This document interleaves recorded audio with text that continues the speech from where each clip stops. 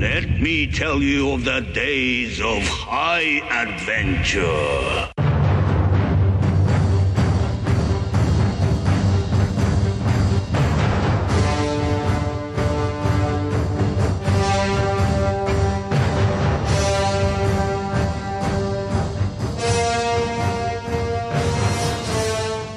Hey, what's up, everybody? This is John. And this is Kevin. And this is 6 Degrees of Schwarzenegger, the podcast where we take a long, hard look at some of our favorite action movies from the era of Arnold. Schwarzenegger is the icon of the genre, and we're taking a deep dive into some of these 80s and 90s cult action movies and breaking them all the way down. We're going to get at these movies from the... We're going to get into the nitty-gritty and examine the good, the bad, the ugly, and the laughable in these movies. But we're always coming at it from a place of love. You don't watch these movies as much as we have unless you have a genuine affection for them. Woo!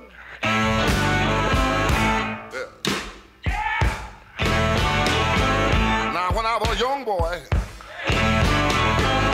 at the age of 5, my mother said I was gonna be the greatest man alive. Hey, what's up, everybody? Welcome back to the podcast, and happy holidays. Happy holidays to you, John. How you doing? I'm great, Kevin. How are you, buddy? I'm doing wonderfully. It's the most wonderful time of the year, It is. hopefully. Yeah. The weather's feeling cool and crisp. Got a sweater, maybe. As we sit here, we're sitting in a sweltering Houston apartment recording, but we're preparing for our holiday special. That's right. Our hearts and souls are bright, even if we're glistening with sweat. We're back to start off a whole new, fresh movie. Yes, happy Monday to you all, wherever you are. Absolutely. Or whatever day you're listening. That's right. Hopefully Monday. Maybe. I don't know. Who cares? What are we going to talk about today? Well, I know that this is sort of a new one for you. This was a blind taste test for you. But this was one that went back to the late 90s for me, all the way back to 1996 when this movie came out. I may have seen it a year or two after it came out, but This is 1996, The Long Kiss Goodnight. Yes. I had not seen this movie before last week, ever. Somehow it went under my radar completely. I remember when it came out. Right. I remember trailers for it. Right. I just never went to go see it. Yeah, so this movie is special in a lot of ways. Number one, it's our holiday series. Yes. Which is awesome. This is Christmassy. This is our first film that we're doing that is starring a female lead. That's right, Gina Davis. This is also going to be the newest movie that we've done on this podcast to date. Okay. 1996. That's near the end. That's right. Of the era of Arnold. The golden age was coming to an end. In my mind, we haven't put this to the test yet, but 1997 to me is the last year we would ever do anything from. Excellent. Capped off maybe with Face Off came out that year. Okay, cool, yeah. There's some other rad movies, but after that, it kind of became the Michael Bay, right, Transformers, Armageddon, PG-13 rated action movie era. We need those bloods and guts. I want to see boobs. I want to see bloody kills and lots of profanity. Yes. I don't want to hear a single word unless it's the F-bomb. I don't, yes. This movie's got plenty of that for sure. Yes. Directed by Finland's own Renny Harlin. That's right, Renny Harlin, who had a good action pedigree before this, had done Die Hard 2. Right. Maybe we'll bust that out next Christmas. Cliffhanger is awesome. Yeah, so he knew what he was doing. He knew what was up. Now, the year before this, he and Gina Davis had teamed up to make the infamous Cutthroat Island. Right. A movie that cost $100 million and made $10 million worldwide. I can't fathom a movie only taking in $10 million at the box office like that. Yeah. They also were a married couple. Right. Renny and Gina Davis. And I think they set out with good intentions, from what I read, to make action films to show that a female could carry an action movie. Right. They didn't do themselves or the females in the genre any favors by making movies that weren't all that great. Right. But nowadays you get more movies with just women kicking ass. Like and Charlize Theron. Oh, yeah. Angelina Jolie definitely has done it. Yeah, and they can sort of pull it off. Even Natalie Portman. And so, like, some of those action-ish type movies where there's just, Yeah, it's awesome. But this movie maybe was ahead of its time. Definitely. 100%. I don't think the world was ready, and especially without, like, we were talking about, you know, an actress that could, at that time, have pulled off something like this, and we decided, like, Uma Thurman, Michelle Pfeiffer could have maybe. But, like, the big stars of the day were not women that you think of as badass. It's like Julia Roberts and Meg Ryan and Jodie Foster and stuff like that. Meg Ryan, I feel like this would have been an interesting role for her, but it was just so outside of what she ever did. And she is like super duper petite, I think, like short as well, and, you know, weighs 105 pounds. Right. Gina Davis is a tall drink of water. Yeah. Uma Thurman, that's a good shout. Sharon Stone could have done it. We've seen her kick ass before in Total Recall. Right. She definitely could have pulled off the different aspects of the character that this requires. Yeah, like a femme fatale vibe. Right. Well, something that can switch back and forth between, like, mommy and then mommy. Indeed. So Gina Davis, you may also remember from, like, League of Their Own and Thelma and Louise. Beetlejuice. I love the role. Her look, her energy in the first third of this movie is very much the same vibe she had in Beetlejuice. Correct. Like these long sort of farm dresses and long let down hair. Sweaters and shit. Yeah, just very much like a small town, rural woman. This movie also, as we mentioned, starring Samuel L. Jackson, who does, like, from the moment you see him on screen, it's just like, God damn, Sam Jackson is awesome. He elevates every role that he's in. He does a ton of movies, and some of them not great. Yeah, they're not great. But fuck it, man, he should do more because he is always awesome. Yeah, he was already having a pretty badass career by the time this came out. Like, he was super busy. But he apparently loved the character of Mitch Hennessy so much, he said it was one of the 3 he'd love the opportunity to play again. That's awesome. The others were Mace Windu from Star Wars and Ordell from Jackie Brown. Oh, Ordell's awesome. Yeah. Jackie Brown fucks hard. Yeah. Dude, I don't get the impression that he says no to a lot of offers, but whether it's Snakes on a Plane or Black Snake Moan or whatever, he's always fucking bringing it. He's made himself ubiquitous by showing up and just, like, tearing it up. And one time, this is one of the few times in my life I've been, like, just starstruck, was at my place of work. Sam Jackson was coming through to do he was coming on television to plug, I think, a charitable endeavor that he was involved in. Okay. And I saw him. We were crossing the street and crossed against each other. And I was just like, oh my God, is that fucking Sam Jackson? Like, and I've met some minor celebrities or some that might be more famous on paper than Sam Jackson, but never have I been more starstruck than when I saw him in person. That's awesome. My friend at work has a great fucking story. That it was the same day that Sam Jackson was visiting, and he got a picture of him because this guy works in the studio, and he asked, between whatever, before or after the live shot, if he could get a picture with him. And, Sam Jackson being the cool guy was like, yeah, sure. So he gives his camera to his buddy, and Sam Jackson, like, sort of throws an arm around him, and he's like, what's up, man? Why are you shaking? And and the guy with and the guy with the camera was like, who, me? And then my friend, who was the one with Sam Jackson, was like, yeah, who, him? He's like, no, you motherfucker. And I'm like, imagine how cool it would be to have had Sam Jackson call you motherfucker. It's a dream of mine. Now. Yeah. Unbelievable. Yeah, now it's a dream of mine. I love that story, dude. Yeah. Sam Jackson is lovable in this movie. Make more movies. Drop by anytime. I want you to be a friend of the podcast. Yeah, maybe not so much lovable in this movie as Greg Bierko playing the villainous Timothy. Yeah. I only remember ever seeing him later on as the villainous Max Baer, the professional boxer in Cinderella Man that Russell Crowe fights. He had bulked up some for that, hadn't he? Swole. Yeah, I don't really know. I mean, now that you say that, I remember him in that movie, and I can sort of see the resemblance in the face, but this guy didn't do a lot before this and didn't do a whole lot after, but I liked him in this role. Yeah, he did well. He definitely he checks the box of villain that enjoys being villain. Yeah, big time. He is enjoying it. This cast is rounded out by some all-stars. Yeah, BT Dubs. Brian Cox, the legend. Fuck yeah. Yeah, is in this. David Morse, who's been in a ton of stuff, is in this. Both those dudes like Samuel L. Jackson, are always amazing. Yeah. Like, they just, whatever. They bring it, they're workhorses. Mm-hmm. They deliver every time. Young Yvonne Zima as Caitlin. Well, yeah. She was what she was. Yeah, she was a child actor. She's apparently in Iron Man 3. Yeah, she's been in some other Shane Black movies. Okay, I didn't know that. Iron Man 3 with Shane Black, as well as that's right. Yeah. Kiss Kiss Bang Bang and The Good Guys. I think she was in both of those also. She looked so familiar to me when I started watching. I'm like, who is this kid? I recognize her.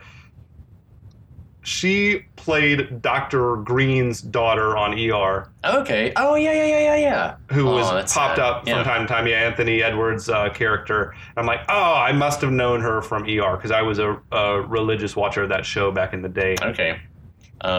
Score by Alan Silvestri. Legend. Prolific film composer. Predator, Forrest Gump, Back to the Future series. Fucking Back to the Future. Oh, I didn't know Forrest Gump was him. Yeah, man. Forrest Gump's a solid-ass score. Most recently, Avengers Endgame.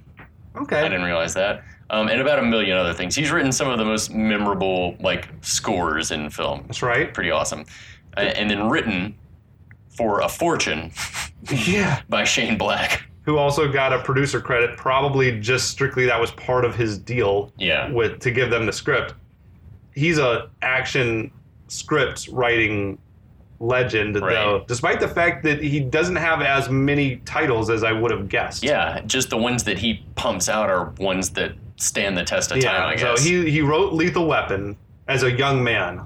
He was 23 or something like that when he sold the script for Lethal Weapon.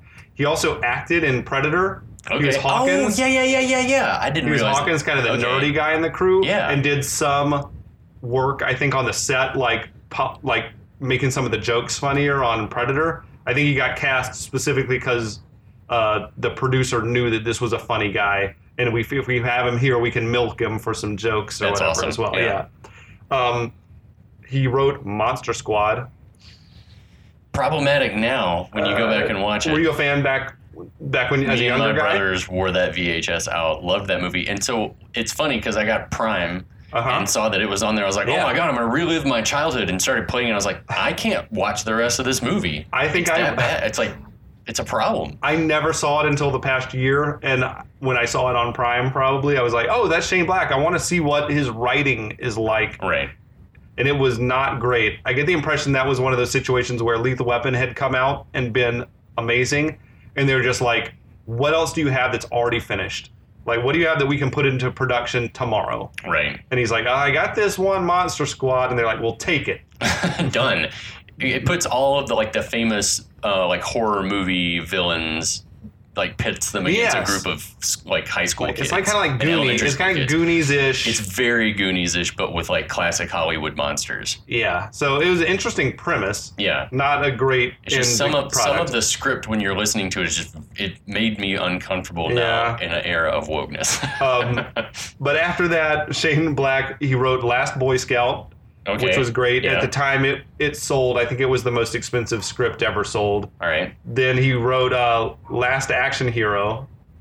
Interesting movie. That was one we'll have to talk about. Yeah. It's so ahead of its time and meta and kind of genius watching it now. Yeah, for sure. But when it came out, audiences were not ready, and it tanked. Yes. So this movie was put out by New Line, which at the time was sort of like an up-and-coming studio. Yeah, known more for indie art type films than big budget action stuff. And it was a rough year for them this year. How so? Well, they also released the now infamous Isle of Dr. Moreau. Oh, I remember seeing that in the theaters that year, I guess, and feeling like, what is this garbage? Starring Marlon Brando at just the end of his sanity, and Val Kilmer probably also getting towards the end of his sanity. Actually, directed by Frank Oz, I think. No. That's another movie. I got a story for you. Richard Stanley. If you've never gone out and seen the documentary Lost Soul, The Doomed Journey of Richard Stanley's Isle of Dr. Moreau, you simply must. Okay. I have not, so I will. It's basically about how this guy, Richard Stanley, was looked at as this, young up-and-coming auteur, and they're like, we got to get this raw, young talent to do this movie, and he had this incredible vision for it, but it was just within a matter of weeks, he basically disappeared as a pariah. Was ruined by Marlon Brando. It was. You have to watch the documentary. Okay. It's too much to get it. Like we could do a whole episode or 9 on that documentary. It's so batshit crazy. I'm ready for it. Yes. What I was thinking about was the movie The Score with Marlon Brando and Edward Norton Right. and De Niro. Should have been amazing. Yeah. Directed by Frank Oz, and it was famous because Marlon Brando made Frank Oz direct him in the Miss Piggy voice the whole movie. Oh my God. Yeah. Marlon Brando was a twisted soul. I don't know why. I mean, he got cast in these movies because he's Marlon Brando. But he sounds like he was more trouble than he's worth late in the career there. Yeah, for sure. But this script, the first script ever to sell for $4 million, the most expensive screenplay ever at the time. It's crazy to think that a script that sold for $4 million and was an action movie wasn't something that Arnold bought. Yeah. Right? That he didn't pay for it. That someone else did. Yeah, that blows my mind. That's a lot of damn money for a script. I don't know what scripts sell for nowadays. Maybe if it's a hot script and there's a bidding war, it gets up like that. Like $1 million or something? Yeah, I don't know. I have to do some research on it. But $4 million is a lot of money. That's pretty good. So it was made for 65. Right. So it ended up making close to 90 worldwide. So very modest success. Very modest success. I think that people were like skeptical because it was Rennie Harlan and Gina Davis like tag teaming again to try to make a movie. Well, the previous effort had been such a disaster. Right. People were just wary of going to see anything that these two were putting out. It's like, which is a shame because actually it's got its weird moments, but overall it's like a solid action movie. It's definitely better than some of the other movies that have received the treatment. Are you talking about Tango and Cash right now? Always. I'm always talking about Tango and Cash. Yeah. No, Cash. I like this type of movie because it's equal parts like killer action set pieces and some really good stuff, and then some stuff that just makes you scratch your head and ask, what are you watching right now? And then there's Samuel L. Jackson and some other humorous moments. That's true. But it's like he carries it. I would watch him do literally anything. Literally. Read the alphabet off a napkin. Or, yeah. Hey, motherfucker. A is for apple, motherfucker. I love it. Well, I guess we should dive into the plot before we spend any more time. There's a lot of plot to talk about. Talking about how, this movie's a little longer than some of the other ones that we do too. It's a little over 2 hours long. It's just also got so much happening. Yeah, it does. Like every moment is filled with more and more story. Even the opening credits. So we get our opening shot of the movie is someone writing the names. First, Samantha. Then in like a reverse photo negative effect, we see the name Charlene being written. Yes. We also see a hand like slash with a knife through the frame, which is interesting. There's just a lot happening already. And then we switch back from the photo negative to like photo real, like color. We see some like family photos, Gina Davis and some man and a little girl. So we get like, that must be her family. Right. Then the photo negative thing happens again, and we see Gina Davis photo on a CIA personnel file. And we see like a reel-to-reel tape rolling with the name like Baltimore, Charlie. Do you think that the whole like negative effect, was all of this sequence heavy-handed? Yes. Or like it's... I think by the time the opening credits end, you know what this movie's about, which is a real shame. Okay. Yeah. So I'm glad we're on the same page. Definitely. I was watching it again and I was like, I remember all this, but I also remember thinking, well, now I know what this whole movie's about. Now, granted, I can leave now. Granted, like 13, 14-year-old me probably had no idea what was going on. And I should mention that the first time I ever saw this movie was at a Bible study. Oh, okay. So it was like summer when the youth group wasn't like meeting regularly on Sunday nights. And so smaller groups were meeting for Bible study. And we were over at this couple's house, like a big group of us. And like after the Bible study, they're like, we're gonna watch a movie. We think it's a romantic comedy. It's called Long Kiss Goodnight. Shit. I think it's because it had like Samuel L. Jackson in it, so they must have thought it was like something funny. They popped it in, and we had no idea what was going on, and like we're immediately floored by the carnage. How many minutes in was it before they popped the tape out, or did they? No, we watched finish? the whole thing. Shit. Yeah, it was amazing. We were all laughing our heads off. It was great. So everyone was up for a hard R? Oh yeah, okay. Everyone was up for a hard R. We switched back to color. We see lipstick on a table, a Christmas present with a handwritten name, Samantha Cain, superimposed over it. Back to negative, we see the name Charlene Elizabeth Baltimore and Gina Davis looking through the scope of a sniper rifle. They're telling us a lot. I feel like this whole movie they're trying to cram maybe 3 hours of story into 2 hours. So we'll cut to the chase. We see more of this. We see the name Samantha Cain and the name Charlene Elizabeth Baltimore like superimposed together. So we get to like one of these two people's real, but they're both real. Very clear. It's like it's some sort of an identity crisis thing is going to be happening. And then we get the first non-credit shot opening on like idyllic-looking New England town in the wintertime. Yeah. It looks like Stowe, Vermont to me or somewhere. I've never been, but yeah, it looks like, as you would imagine, just a beautiful, idyllic setting. It's Love me fucking incredible. New England in the wintertime. I'm here for it. It's snowing in Honesdale. I don't know. Is that what it is? Yeah, Honesdale. I think it's either upstate. I think it's supposed to be upstate New York. I think you're right. Yeah, the strains of Santa Claus is Back in Town by Elvis Presley starting to play. Right. Kevin, is this a Christmas movie? I mean, it doesn't reach the level of Die Hard as a Christmas movie, but yeah, it's clearly there's a lot of Christmas music and decorations imagery. And everything throughout. So I'm going to give it a big thumbs up. Yes, Christmas movie. And that's why we're telling you about it at Christmas time. So happy holidays. That's true. Warm returns to you and yours. That's right. So we see like a holiday parade's happening and the town folk have all turned out for it. And driving a wagon with a truly terrible Santa is Samantha Cain, who's dressed up as Mrs. Santa Claus. Dude, I was a big fan of the cinematography of the movie. Like, I thought the look of it all looked super lush, and watching it in HD was like, the picture is so sharp and crisp, and the colors are like popping and everything like that. I love that we get some like towny ruffian screaming, Mrs. Claus is hot! Which is true if you're into Gina Davis. If you're in like tall, statuesque Gina Davis. Nothing wrong with that. No, her jawline is like, it's like a statue. It's just like her features are so striking. She looks like a different species of organism. That's a very, very good. Yeah, it's a good thought. We then get a first-person VO as she introduces herself. My name is Samantha Cain. At least I think it is. And so, like right off, it's our suspicions from the credits are immediately confirmed. Did we talk about how rough that Santa Claus looked? Yeah, we talked about how he looks terrible. He's like fucking Dan Aykroyd. Like Trading Places or Bad Santa. Yes. Billy Bob. It was like a dirty beard. Yeah, he's not. They didn't pay top dollar for that. That man's like the head of the Chamber of Commerce or something. She explains that she was, quote, born 8 years ago on a beach in New Jersey wearing unfamiliar clothes, and in her pocket was a key. Yes. And as she's giving us the rundown, we see her like doing some domestic activities, like making paper mache snowmen and Rice Krispie treats and vacuuming and. So in screenwriting class, we were taught that like having voiceover is a lazy writer's trick. Like that's when you can't figure out how to relay information naturally, then you just add a voiceover.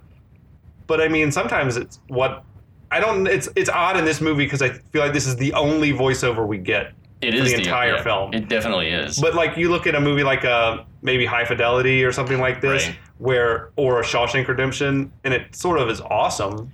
Well, because I don't think that it's necessarily lazy. It makes it feel like it's more of a like in those situations, it feels like a chronicle, like you're hearing the back, like a story being told. So I think if it's done the right way, it doesn't feel that way. And Shane Black certainly is a dude who likes to write. So I don't know. He's got skill. Yeah, we were pointing out the similarities between this and like the Bourne movie. Yeah.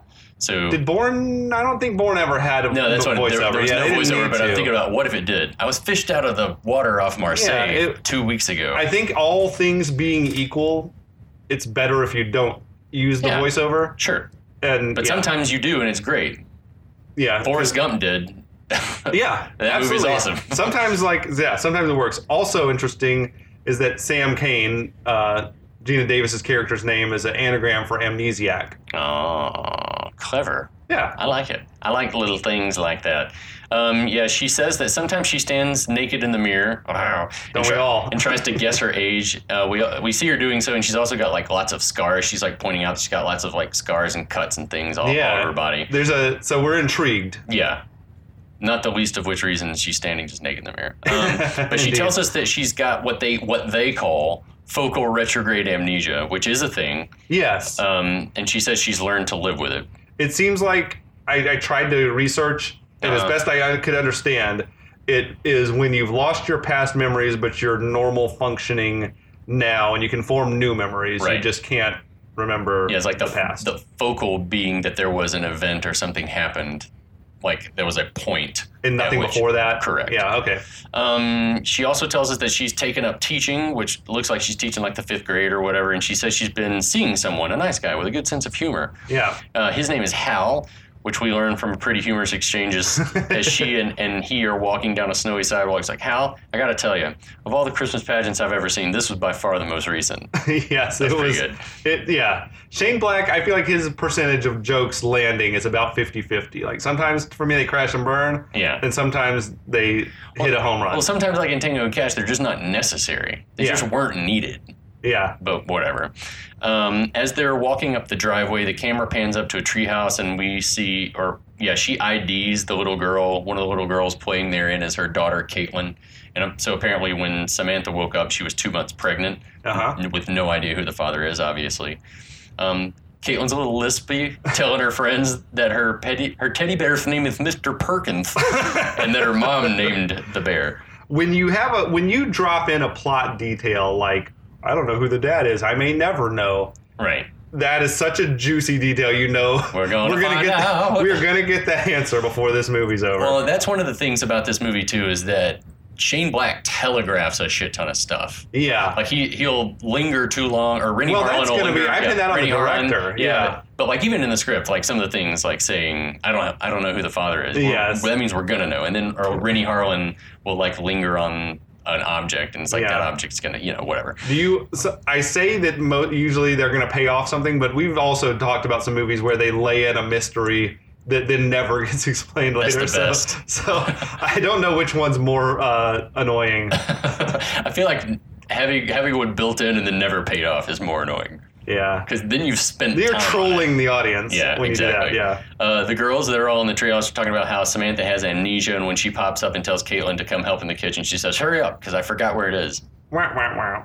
I'm not sure how do you feel about Gina Davis's performance as Samantha Kane? I'm fine with her performance throughout the whole movie. I know that you kind of take issue with it being a little derpy. I mean, I've seen the movie like now in my lifetime, maybe 3 times all within the last week, and she just doesn't come off as natural. But maybe that was a performance choice. I think it comes across as like someone who's just trying to not even trying to figure stuff out, but she's like good-natured and has a good sense of humor, and she tries to make light of the fact that she, like, that'd be super frustrating. Every day you think about it. To be an amnesiac? Yeah, that you would just, like, Yeah. And I think if it comes off as that she's a little awkward in her life, then that might actually just be a performance choice that she made because she's not sure who she really is. Yeah, she seems like a decent enough actress from what I've seen of her and her other career. roles and stuff. Yeah. So I'm going to chalk it up to this is a choice that Gina Davis made. She made the choice to be kind of like derpy and whatever else she is. So back inside the house later, one guesses there's a Christmas party going on. And she's like cruising around with cookies and sipping wine in her Christmas sweater. I'm calling it that makes this a Christmas movie. Yeah, absolutely. I feel like we should also do Jingle All the Way at some point. Ooh, that's definitely a Christmas movie. It's so not our traditional action, blood and guts, but Jesus Christ, that is a movie. Yeah, it is. Also, we get a monologue from the character of Hal, a terribly besweatered Hal. He's like giving a toast. What's that guy's name? The actor is Tom Amandes. Yeah. If I'm saying that right, or Amandes. Yeah. But I thought he was good. I don't know him from really anything, but he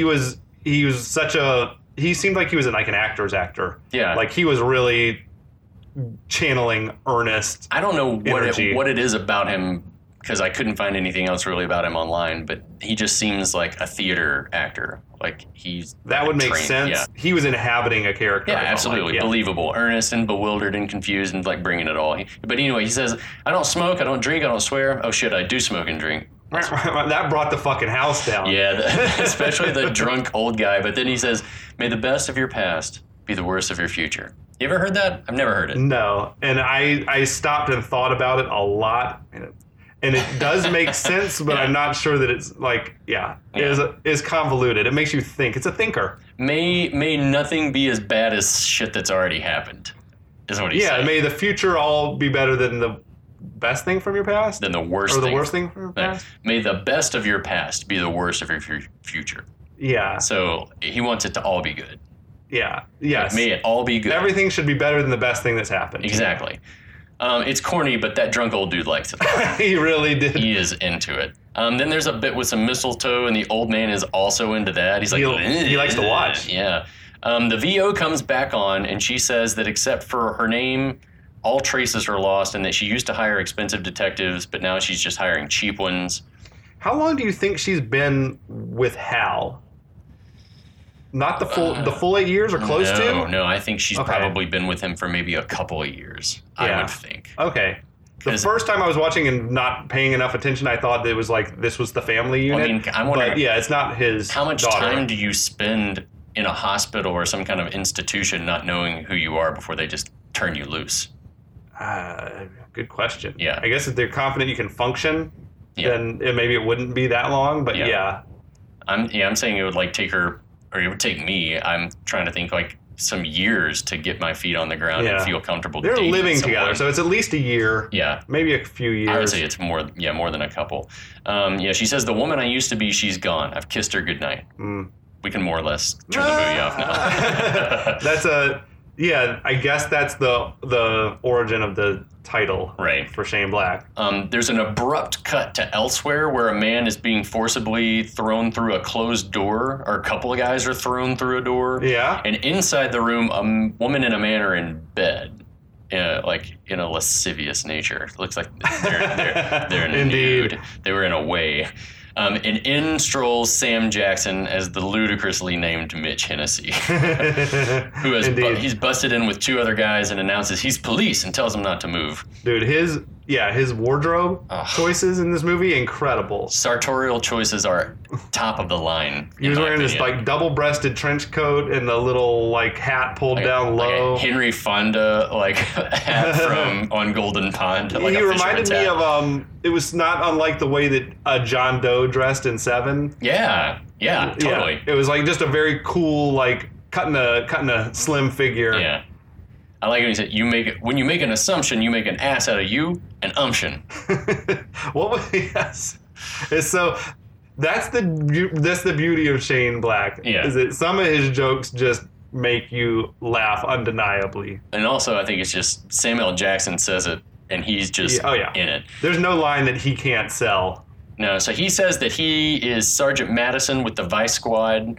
And then there's this whole bit about ass fucking, which is amazing. He just goes on and on. It was weird. He's like, if you, whatever, I'll send you to jail. You're going to be getting ass fucked for the next 10 years. And if you beat the rap because I'm too rough with you, I'll personally hire men to ass fuck you for the next 10 years. So if you're into ass fucking, like, it just keeps going on, but it's great because it's Sam. The dude in bed is Rex Linn. Yeah. I remember he was one of the main bad guys in Cliffhanger. Okay. He was like another Rennie Harlan. Oh, yeah. He was like the evil FBI or Secret Service or whatever agent. Also, he was in Better Call Saul recently, the head of Mesa Verde Banks. That's right. He tells the guy, Sam tells the guy in the bed that he's under arrest for the crime of prostitution, which you're going to be under arrest for soliciting. When he said that and I didn't know what's going on in this movie, I'm like, that's not right. Or is he talking to the woman or the man here? And then he tells one of the other guys, the guys that came with him, who just looked completely like out of it, to read the man in bed his rights. And the guy looks confused and he looks drunk. He's out of it completely. Yeah, that was funny. And he has to tell him again. And he starts to Mirandize the guy in bed with, "You have the room, right? You have the right to It's funny. I feel like I've seen enough movies that I know my Miranda rights, but I'm not drunk yet. But like this totally lands. You have the right to remain silent. It's so funny. But you get the feeling that this is the first time he's ever tried to do this, whoever this guy is. And then he just sits down. He does. He just goes and pops a squat in the corner of the room. Then Mitch starts in on the guy by degrading the hooker. I love that line, dude. He says, "Look, I can tell from your choice here that you're not a wealthy man." That is amazing. And the look on her face, she's like, "Oh, come on." I laughed Alone in My House, I laughed out loud so hard when he said that line. And the woman looks so hurt. Yeah. And so he says that they can come to an arrangement. So he's blackmailing the guy. Absolutely. And then the drunk guy confirms our suspicions because he just churls all over the floor. Just like... That was an amazing scene. Yeah. Like, it has no bearing much on the rest of the story, but an amazing scene. It's an amazing intro for our boy Sam. Sure. Cut to an office where the hooker turns out to not be a hooker. She's Trin, Mitch's assistant, and she's counting out money and telling Mitch that he needs to stop hiring bums to be his actors. I guess bums work for the least money, probably. Right, for like just booze money or heroin. This is Melina Kanakakarides, or Kana... I've heard her on TV before. She says it's pronounced Kanakarides. All right, it's like a can of Carides. Melina Kanakarides, my B, is beautiful to me. Oh my gosh, yeah. I know her from I don't know what TV stuff, maybe. Yeah, she's been on tons of TV. But yeah, she's a true beauty. Also, that office fucks. It's a nice room. Where? They're in New York? Somewhere. It looked like overlooking Times Square almost. Like it looked like high-end real estate. They could not afford that. Not on the type of, not if they're hustling. Right. Whatever John's. As they're talking back and forth, Mitch notices a file with Amnesia Chick written on it. And Trin says that she's got movement on Samantha Cain. Yeah. So he's apparently working on that case. These are the aforementioned cheap detectives? Right, yeah, exactly. Okay. She's like, now I can only afford like bottom of the barrel ones. Scraping the bottom of the barrel. She says that she may have a lead on someone who rented Amnesia Chick an apartment in 1987. And a relative of that now deceased landlord says that they may have some of Samantha's stuff, but they only know that because they found a credit card and tried to use it. Yeah, it was I guess a Samantha Cain credit card. Yeah, exactly. What credit card wouldn't have been past its expiration date this many years later? Well, anyway. The person that found it obviously not too bright. But Mitch loves it, and he tells Trin, like, let's call Amnesia Chick and tell her we need more cash. That's how you make a living. Yeah. Cut to elsewhere. Let It Snow is playing as Samantha's driving the old drunk man from the party home from what he says was a really swell party. This dude, I thought he was bringing like Uncle Billy from It's a Wonderful Life energy. Totally. Like he even his face, the rosy cheeks and like red nose, just shit faced.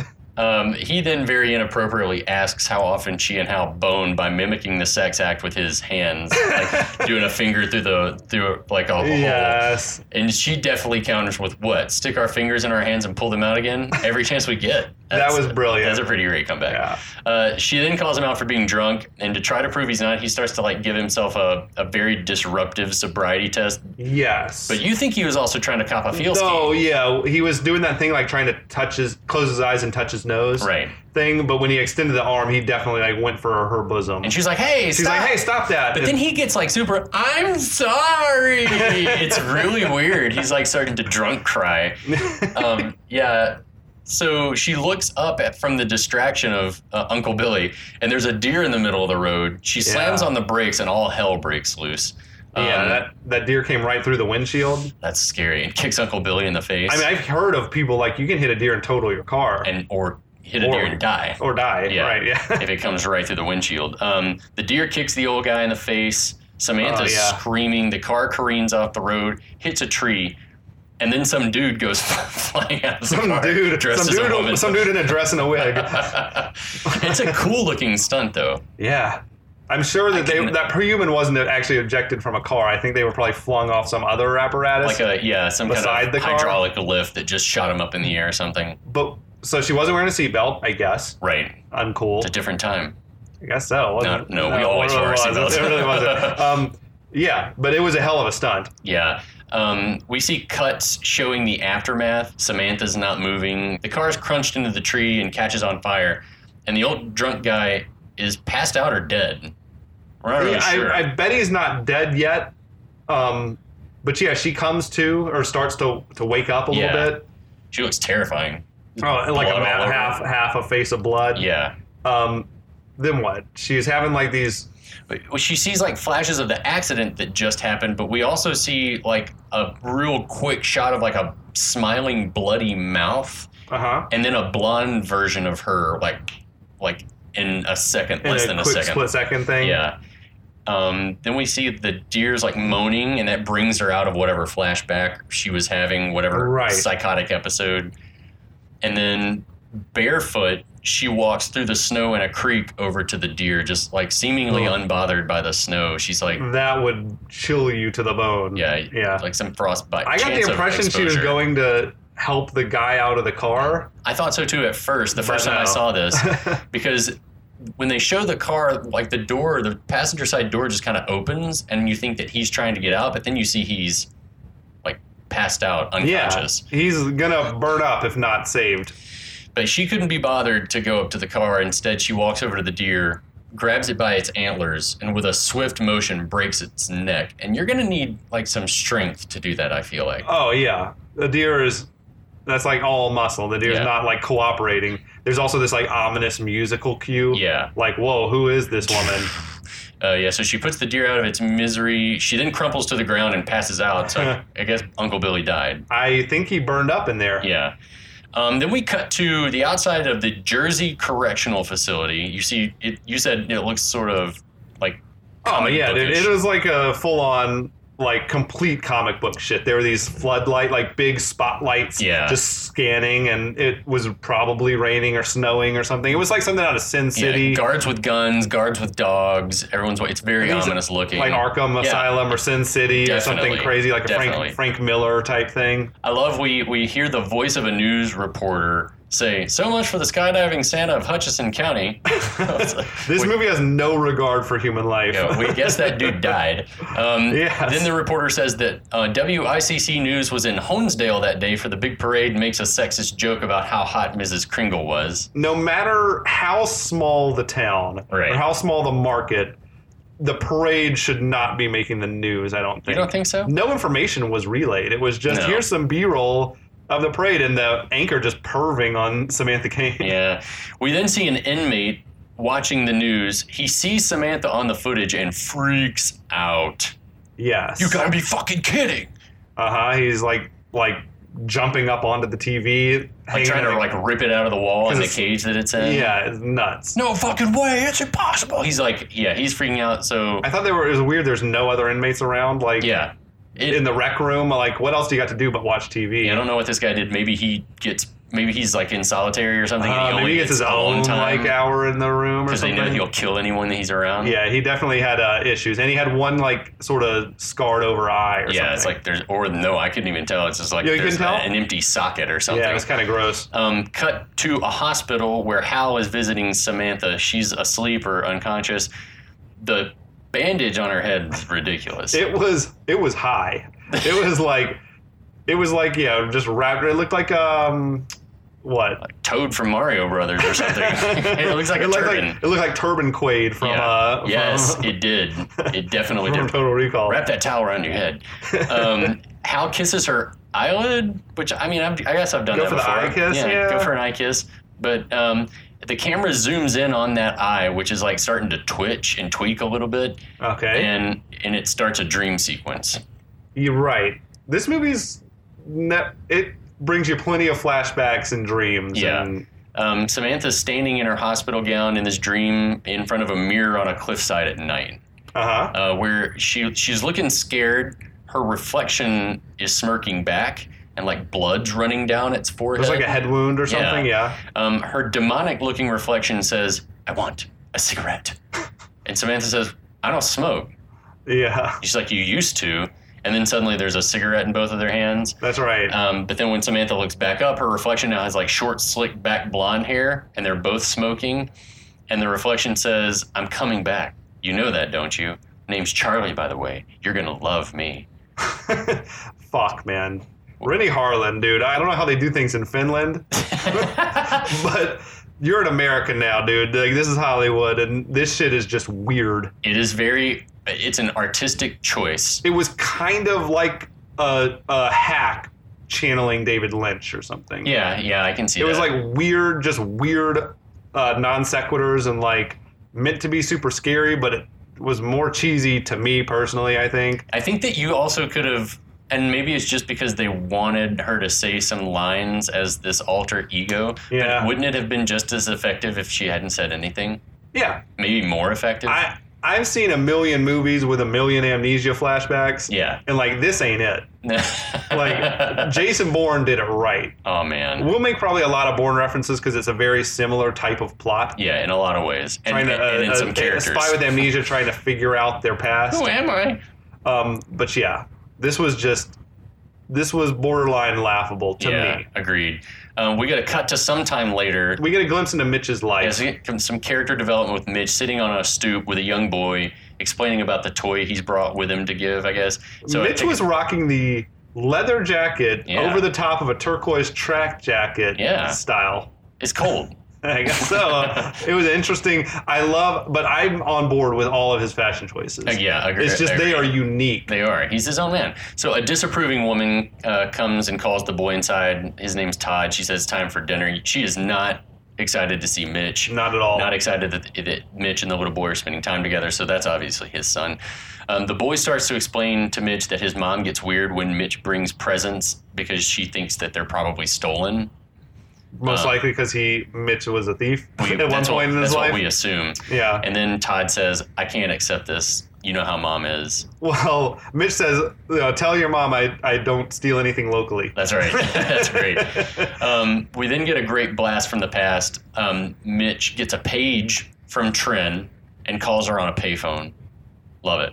Yes. I love the blast from the past. Did you ever own a pager? We've talked about this on this show, baby. Have we? Oh, yeah. I've forgotten. I owned a pager the first 2 years we were roommates. I was so drunk, I honestly don't remember. I had a pager too, like junior, senior year of high school. Yeah. I think I probably didn't get a cell phone until I was off to college. I didn't get one until third year maybe of undergrad. They were blowing you up on the pager. It was just my parents. It was terrible. No ladies? No. You had some, I'm sure you had some dolls paging you. I did not give girls my pager number. Really? I don't think so. What about your clients? Yes, for sure. My clients had my pager number. That's interesting. Yeah. Pagers. That is a piece of technology that was short-lived and was cool in the moment that it was cool. Doctors still use them. Really? Yeah. Okay. Doctors still use them. Like there's an emergency, you need to come to the hospital or whatever? You need to come down to surgery. Okay. Typically, I think they just use them in the hospital. But they're way fancier than they are now. They have I'm sure you get text now instead of just a series of numbers that you have to decipher. Exactly. That was always a game. Like when I would have my girlfriend in high school would send me long pages and I'm like trying to figure out what does this say. My parents were always like, if you get a page that's 911, it's us, and call right away. Okay. My parents were psychopaths, so the only pages we ever got were 911. It's like they abused the system, and it was always like, "Where are you? What time are you going to be home?" I was going to say, what was the most? My parents were random thing that they 911'd you for. Where are you? What time are you going to be home? Were you even planning to come home? Yes. Like, were you late? Yeah. Well, I mean, when are you going to be here? My parents were just sort of overbearing. I can see that. Yeah. Were they paying the pager bill? I hope. Okay, of good. Course. Yeah. I mean, once I switched over to a payphone, that was all me. But yeah, they were paying the payphone or the pager bill. So Trin tells Mitch that the landlady said Samantha was her favorite tenant, and then one day she just never came back. Among the belongings they found was a postcard saying she's engaged with handwriting that's a perfect match for Samantha's. Cool. So she was engaged to some dude in Jersey, no phone number, just an address. Mitch is stoked. When Trin and Mitch were talking about having found the old landlord in a lead, right? I got the impression that they weren't all that serious about getting to the bottom of this case as much as they were just about getting money, more money out of Samantha Kane. But it seems like they're pretty serious about it now. No, he seems like a professional. He's excited. He says Trent has earned time and a half, to which she replies she wants double because other PIs couldn't find dick. He said to her, "Of course not. It took a true dick hound like yourself." Jesus, I don't know if that flies in 2020 if you get a harassment claim. But then again, I guess she's on board to do some shit because she's willing to go into rooms with fool around with. She's willing to pose as a prostitute. Fool around with marks. Yes, Johns. So he says to tell Samantha he's going to see her that night. Cut to a charming white house. Inside, Samantha and Hal are preparing dinner while Caitlin's sitting there coloring or some other. Whatever they were watching on TV was weird. That was like the dog. It was dog barking the song Jingle Bells. Nice. I was like, who the fuck is watching this? That just annoyed me. Holiday even music in the background. Split second to seeing it on screen annoyed me. Yeah. Samantha's cutting up some carrots, apparently too slowly for Hal. She like cuts herself, and he asks like, "Let me do it," and she's like, "You're gonna eat the blood-soaked pieces. Now piss off." Weird. Without finishing the carrot she's been chopping, she grabs another carrot and starts just going like Top Chef on it. She was shredding these carrots. She seems confused by her actions. Like, I don't know what I'm doing. Her hands were like moving independently of her body, it seemed like. She calls Hal. She's like, "Hey, babe, look at what I'm doing." He's also very confused.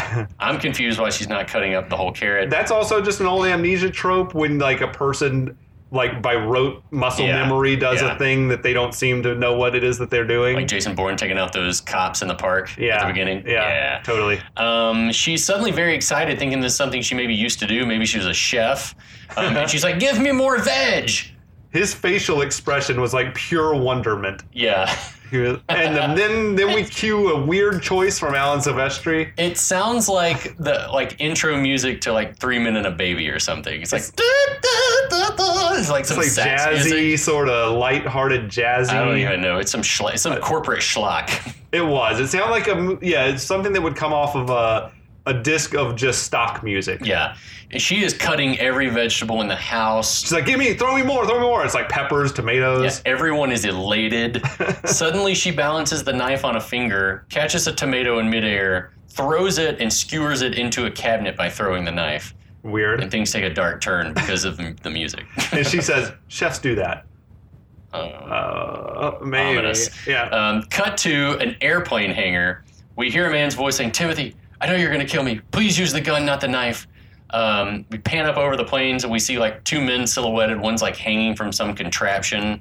That was weird. I don't know what that was meant to be. You just like hanging up. It almost seemed like a thing that you would have you would suspend an engine from, or like lift an engine out of a thing. Yeah, you're right. But I've seen those before too, and it didn't quite look like that. It just basically looked like a torture device. Right. Cool. They willed into this thing. I don't know. Well, we don't know Timothy that well yet, but he's the type of guy that would have a torture device. Yeah, a collapsible one that he hangs around, like brings around with him. The man continues begging for a quick death, then asks, "How could I have told someone about the feds particularly? How could I have told the feds about the honeymoon thing?" Because he knows nothing about it. Mm-hmm. And then we got our first look at this guy, Timothy, who, while making crazy face, agrees that the guy doesn't know and that he can tell when someone's lying. Yes. He's a good bad guy already. He's got a lot of swagger. Yeah. Which I like that about him. He just he was bringing a lot of charisma to the party. Right. They're interrupted by a phone call. He answers and mouths sorry to the guy he's about to kill for like the interruption. For the rudeness. Yeah. The voice on the other end says that his old colleague, One-Eyed Jack, who Timothy tells is doing long time upstate, the guy from the prison earlier, we guess, broke out of jail 2 days after seeing something on the TV that disturbed him.